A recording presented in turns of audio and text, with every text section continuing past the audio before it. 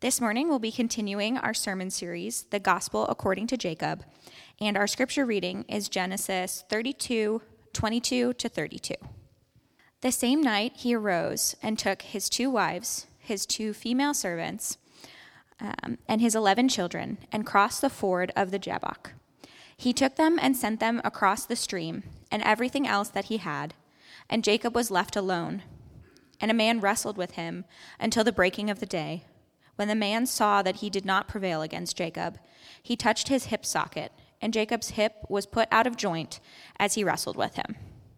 Then he said, "Let me go, for the day has broken." But Jacob said, "I will not let you go unless you bless me." And he said to him, "What is your name?" And he said, "Jacob." Then he said, "Your name shall no longer be called Jacob, but Israel, for you have striven with God and with men and have prevailed." Then Jacob asked him, "Please tell me your name."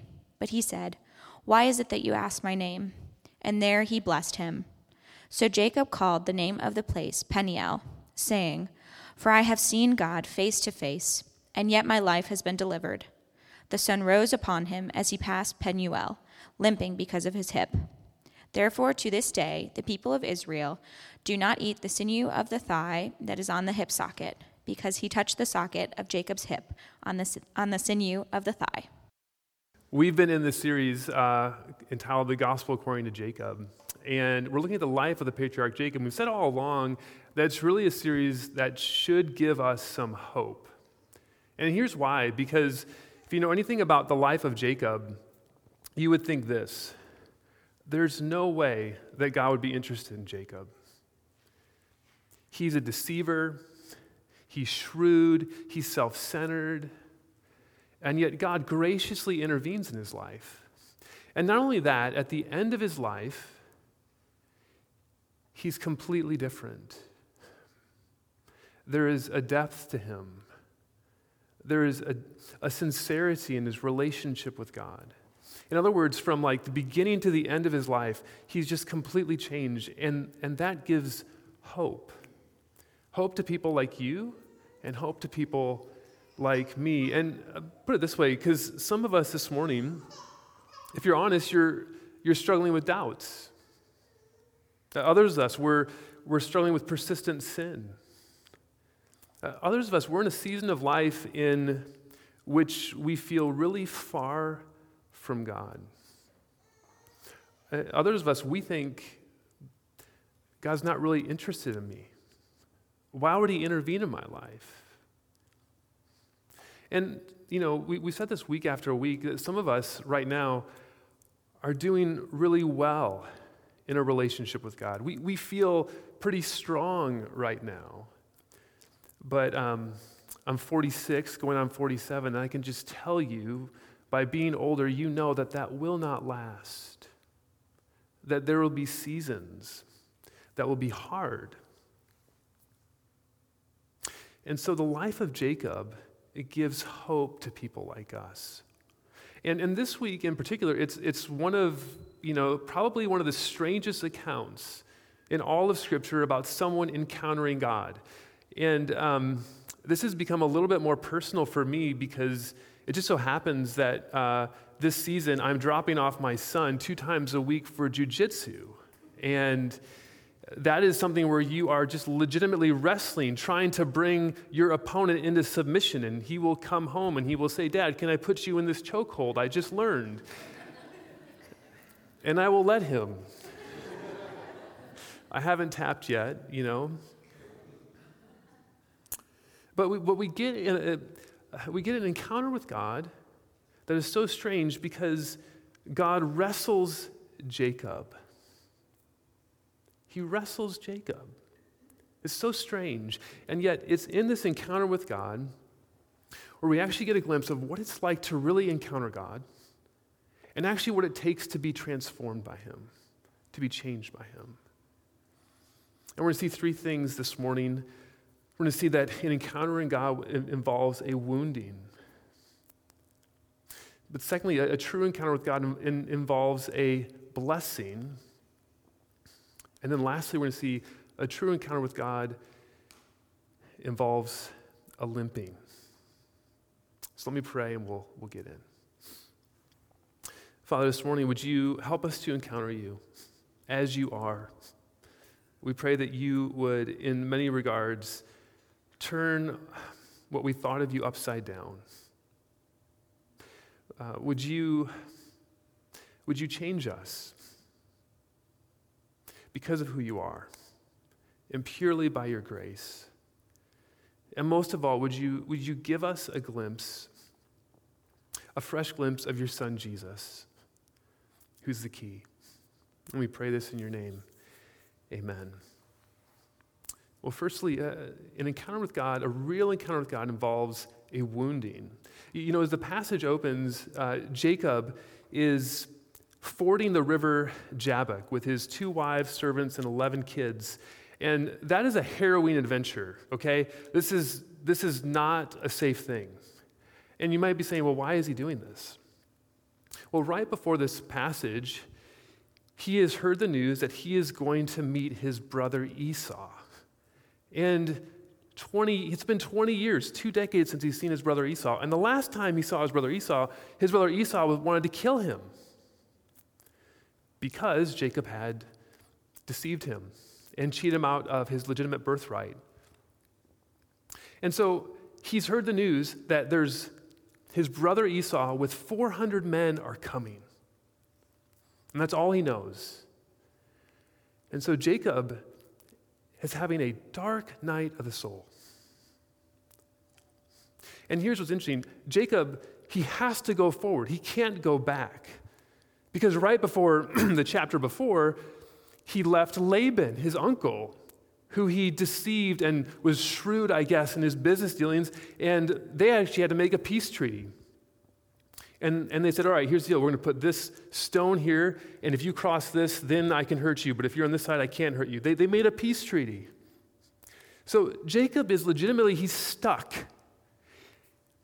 He can't go back, and what's coming at him is his brother with 400 men. In other words, the past 20 years of his living it's catching up to him. And so he crosses this river, puts his family safe on the one side, goes back over, and he's all alone. And then, out of the blue, in verse 24 it says, and a man wrestled with him until the breaking of the day. And this is what we learn about encountering the one true God. And it's not what any of us would think. Because think about this. Jacob is actually obeying God here. God had told him to go back to the promised land, back to where he was supposed to go. He's obeying God. And what does God do in the dark night of the soul? He does not show up and comfort him. He does not show up and give him encouragement. He doesn't show up and give him a pep talk. You got this, Jacob. He comes up, and I don't want to be irreverent here, but he assaults him. He wrestles him. Is that what you thought God would do? One of my good friends, Brian Gregory, he's a pastor, he put it this way. It's so helpful. Here's what he said. There are going to be times when it is going to feel like God is absolutely against you, when he is actually for you. Let me say that again. There are going to be times in which it is going to feel like God is absolutely against you, when he's actually for you. Let me give you a couple different ways that this could be true for you and for me. Some of you this morning, you might be here and you're curious or skeptical about God. And here's what I want you to consider. Intellectually, as you encounter the God of Scripture, he is going to challenge you. He is going to challenge you in what you thought was true about him and what is true about yourself. Let me give you an example. In our day, it is common. This is like the air we breathe, in which our culture says this: follow your heart. In other words, our culture would say this: what you can really trust in this world, what has the ultimate authority, is you look deep down within you, you see what your deepest feelings are, and that's what you put your trust in. And let me put it this way: one of the ways God is going to wrestle you is you're going to read Scripture and He's going to contradict your heart. He's going to contradict what you feel. And listen, when that happens, He's going to offend you. And He's going to offend some of the modern sensibilities that we have in our day. But here's what you've got to understand in that moment. Although it may feel like He's actually against you, He's actually for you. And the question is, will you hold on? Will you wrestle with Him as He's wrestling with you? Or how about this? Some of us this morning, perhaps you've been following Christ for years, or maybe it's just been recently you've begun to follow Him, and then a hardship enters your life. A season of suffering. And you begin to wonder, like, God, where are you? I thought you were for me. I thought that you were actually my friend. You know, like the book of Job is a wonderful case study in this. Job is one of those guys that, like, he's sincerely devoted to God. He's blessed beyond all description, and yet he loses everything. And even his wife says, curse God and die. Why? Because it's clear God's against you. And yet God has something deeper for Job. Much deeper. And it's not that God's against him, but that He's actually for him. There's more going on. And that's what we see here. In those moments when you feel like God is against you, He's actually for you. And at the end of this, as he's wrestling all night with God, at one point it says that God touches his hip socket, and Jacob's hip is out of joint. Has anyone here dislocated a finger? That is so painful. Like, I've jammed my finger plenty of times. That hurts. I've never dislocated. But we're talking about a hip socket here. That is so painful.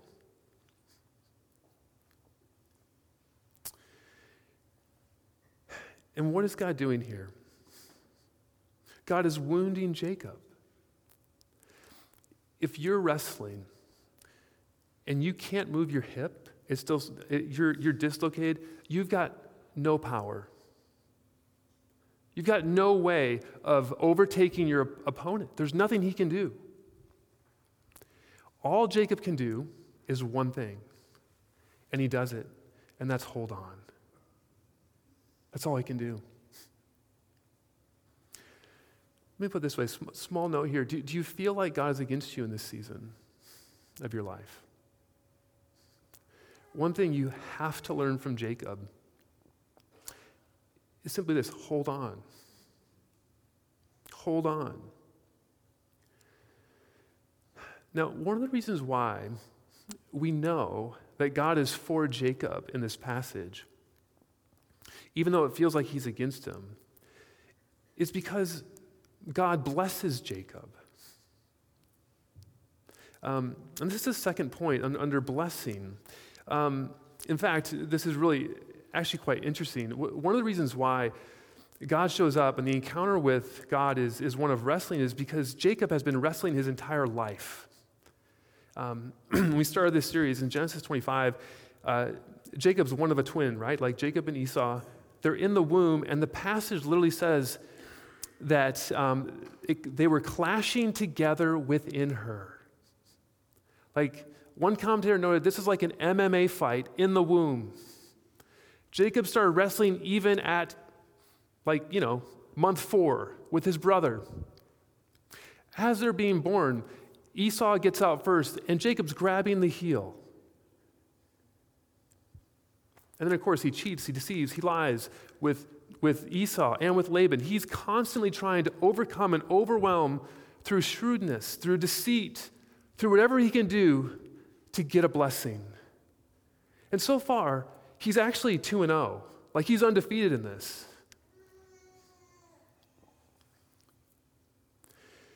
And so it's not surprising that in verse 26, Jacob and God are talking. And in verse 26, God says this, and he said, "Let me go, for the day is broken." But Jacob said, "I will not let you go unless you bless me." Jacob has not changed. He wants the blessing, but this time it's from God. And notice what God says. Look in verse 27. God says, "What is your name?" What is your name? Now, this is, of course, interesting. It's not that God didn't know Jacob's name, okay? Clearly, he knows Jacob's name. But what's going on here? It's simply this. For Jacob to admit his name is an admission of guilt. His name is linked with deception. That's what his name means.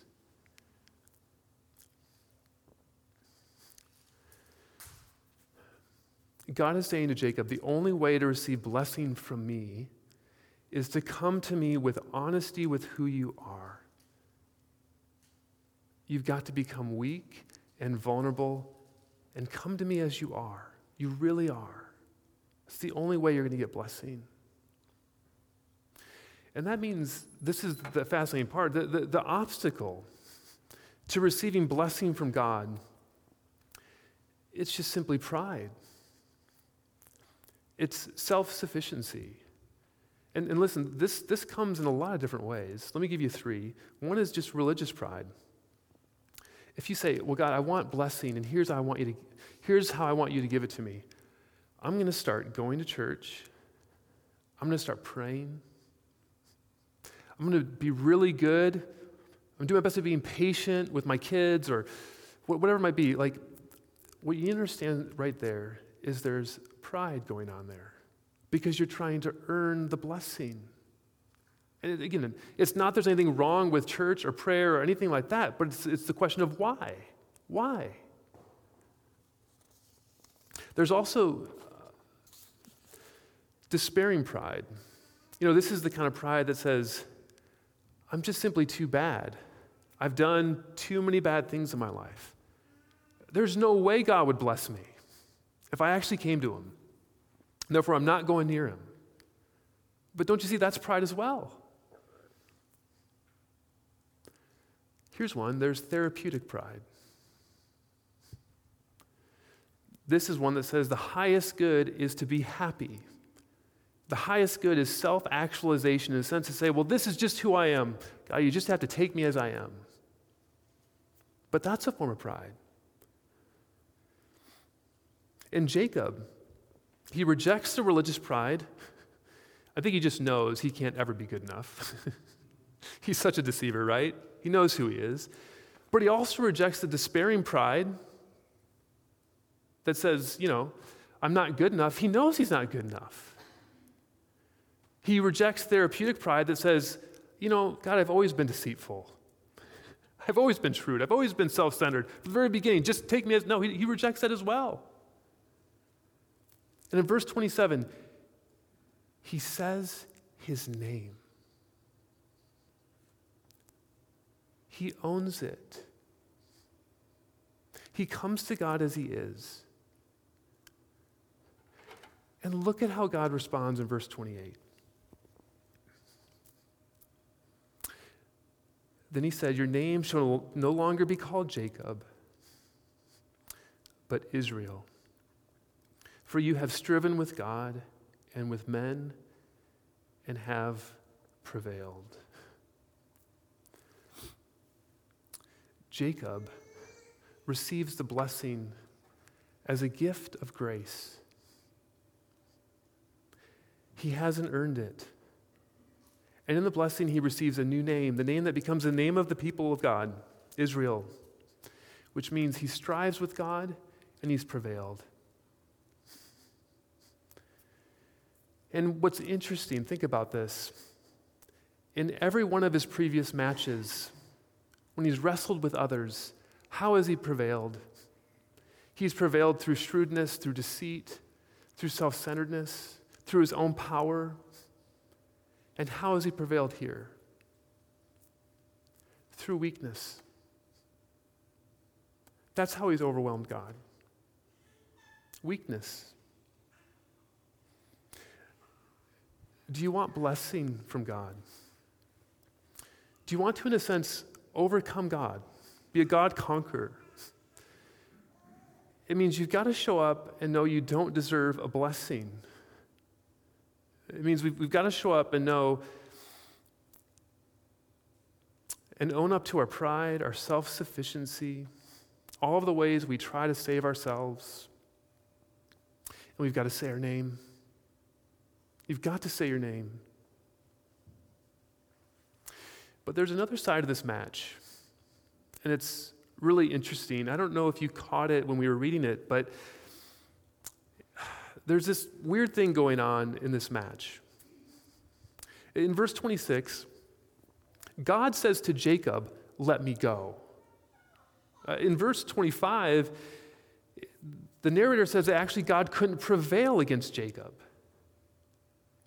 Now, just to be clear here, let's just think for a moment here. Is there a mismatch here, right? You know, some of you left the Wisconsin game last night at halftime, right? Because there was a mismatch there last night, right? Like you know someone's better than the other, right? That's what happens. But what's also fascinating is when it says that God dislocated his hip, like got out of socket, the word for that, it simply means to just touch. It's like if you touched your app on your phone. Do you see what's happening here? It's like on the one hand, God is weak. Other hand, he's got so much strength. So what's happening there? Well, listen, if you're a parent, you know this. If you've ever wrestled with your kids, if you're a good parent, you know what you do. You become weak, right? You let them win when you wrestle. If you're a bad parent, you know it's the one like just pin them every time and like there's no, you think you could own me, right? Like you've got some issues, right? But why do you as a parent, why do you become weak? Because you love them.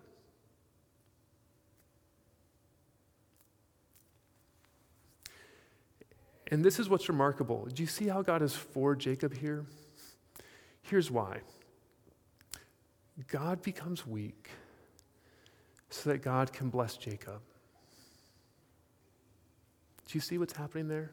God becomes weak so that he can bless Jacob. And friends, that points us to a descendant of Jacob. You see, in the fullness of time, Jesus Christ, the God-man, would come. And he would become weak in order to bless you. One commentator noted it this way. How did he do this? Think about Jesus in the garden. He would wrestle with God the Father, and he would say, "May this cup from me pass." He would wrestle with God the Father on the cross and say, my God, why have you forsaken me?" And yet in the midst of all that suffering, he never once let go of his Father. And it led to his death. But that was in order to bless you and to bless me. With salvation, with new life, with a new identity. He becomes weak in order to bless you. And you see, this is what's transformative. Do you see what's happening here? If you want to encounter God truly and be transformed, on the one hand, you've got to understand there's nothing you can do to earn the blessing. You've got to come weak as you are. You've got to say your name, and yet also discover that in that encounter, there is a God who's more than sufficient to meet you with his grace. The grace that is found in Jesus, who on your behalf became weak to bless you. One last thing. Limping. Look at verse 31. The sun rose up upon him as he passed Peniel, limping because of his hip. One of the things that I love about Scripture is there is an art to it. There is this complexity to it about how they wrote it down. And one of the things that's really remarkable about this final scene is it's brimming with hope and meaning, because it says the sun rose upon him. And did you know this? The last time in the book of Genesis that the sun set was 20 years earlier when Jacob first met God at Bethel. And you know what that means? What the narrator is saying in the book of Genesis is simply this. Jacob has been in exile and in darkness for 20 years.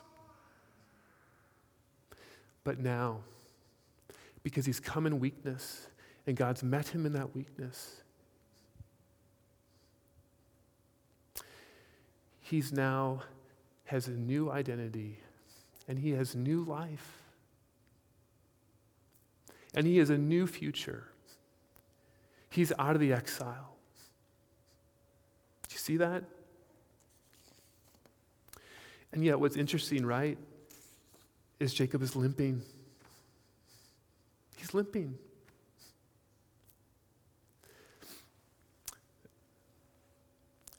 My good friend Brian Gregory put it this way. The only way to walk straight with God is with a limp.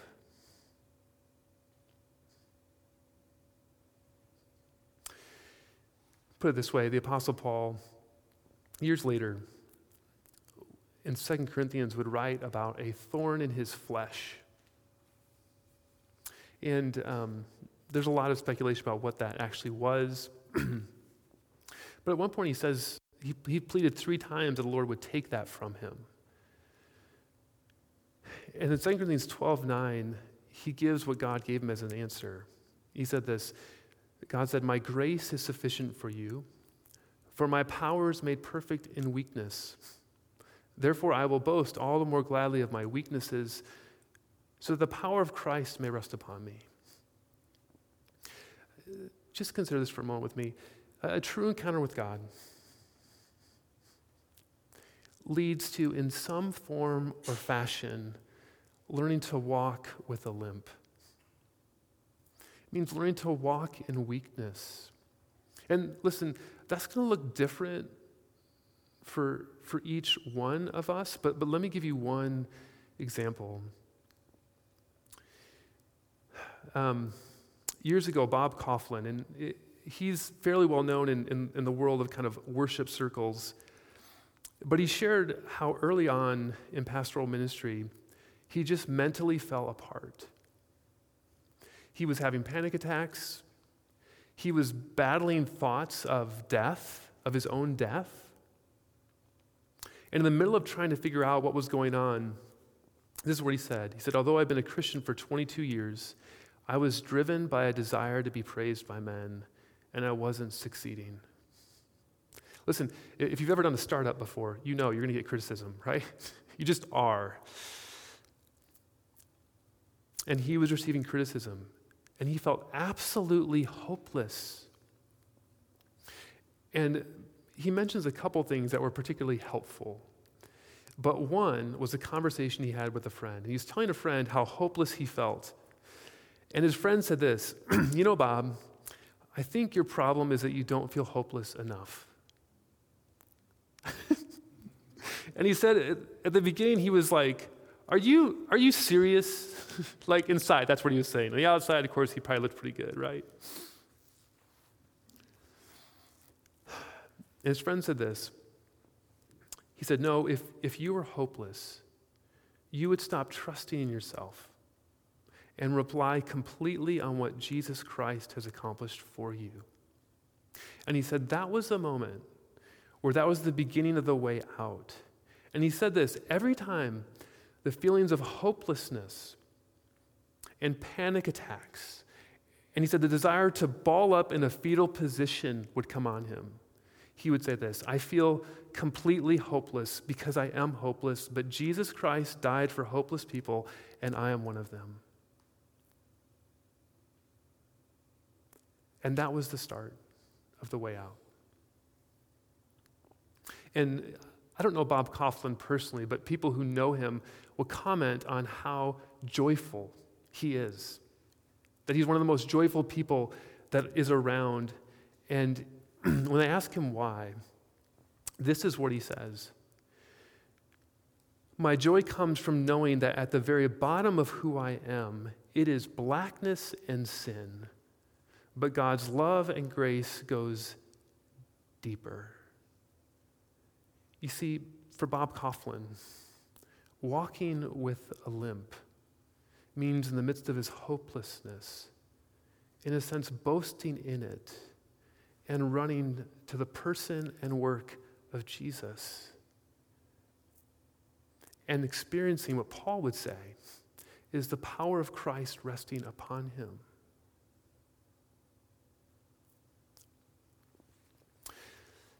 We're going to close here in a moment. Let me just invite the band back up as they get set here. Let me just share just a few thoughts on where you might be this morning.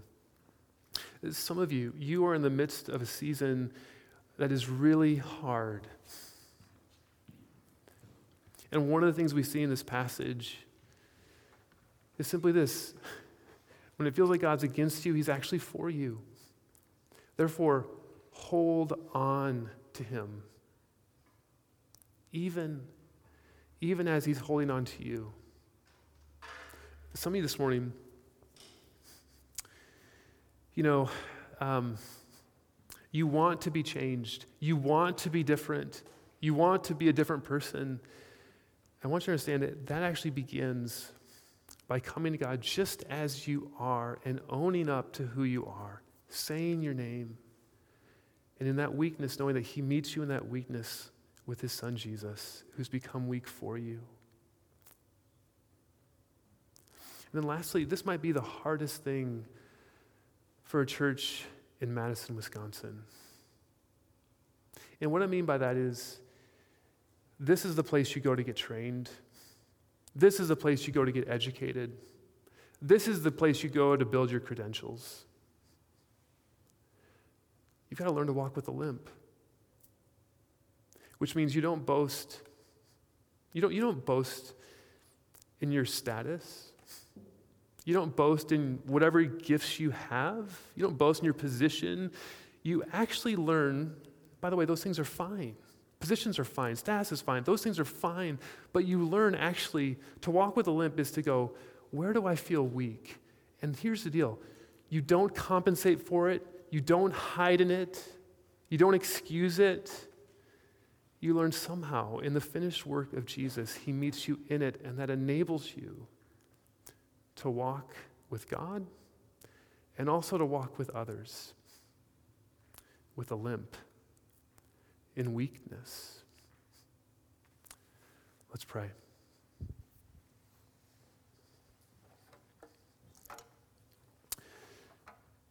God, in some respects, we really don't want to encounter you. Because we know what it means. It changes, it flips things. And yet, in another way, as we hear about who you are and how you encounter us, there's a drawing to that. We somehow long for that. And so, Lord, for those that are just struggling, would you help them to hold on? Would you hold on to them? For those that are not sure if you actually receive them as they are, would you, through the work of your Spirit, through the gift of your Son, would they see that you've met them in their weakness?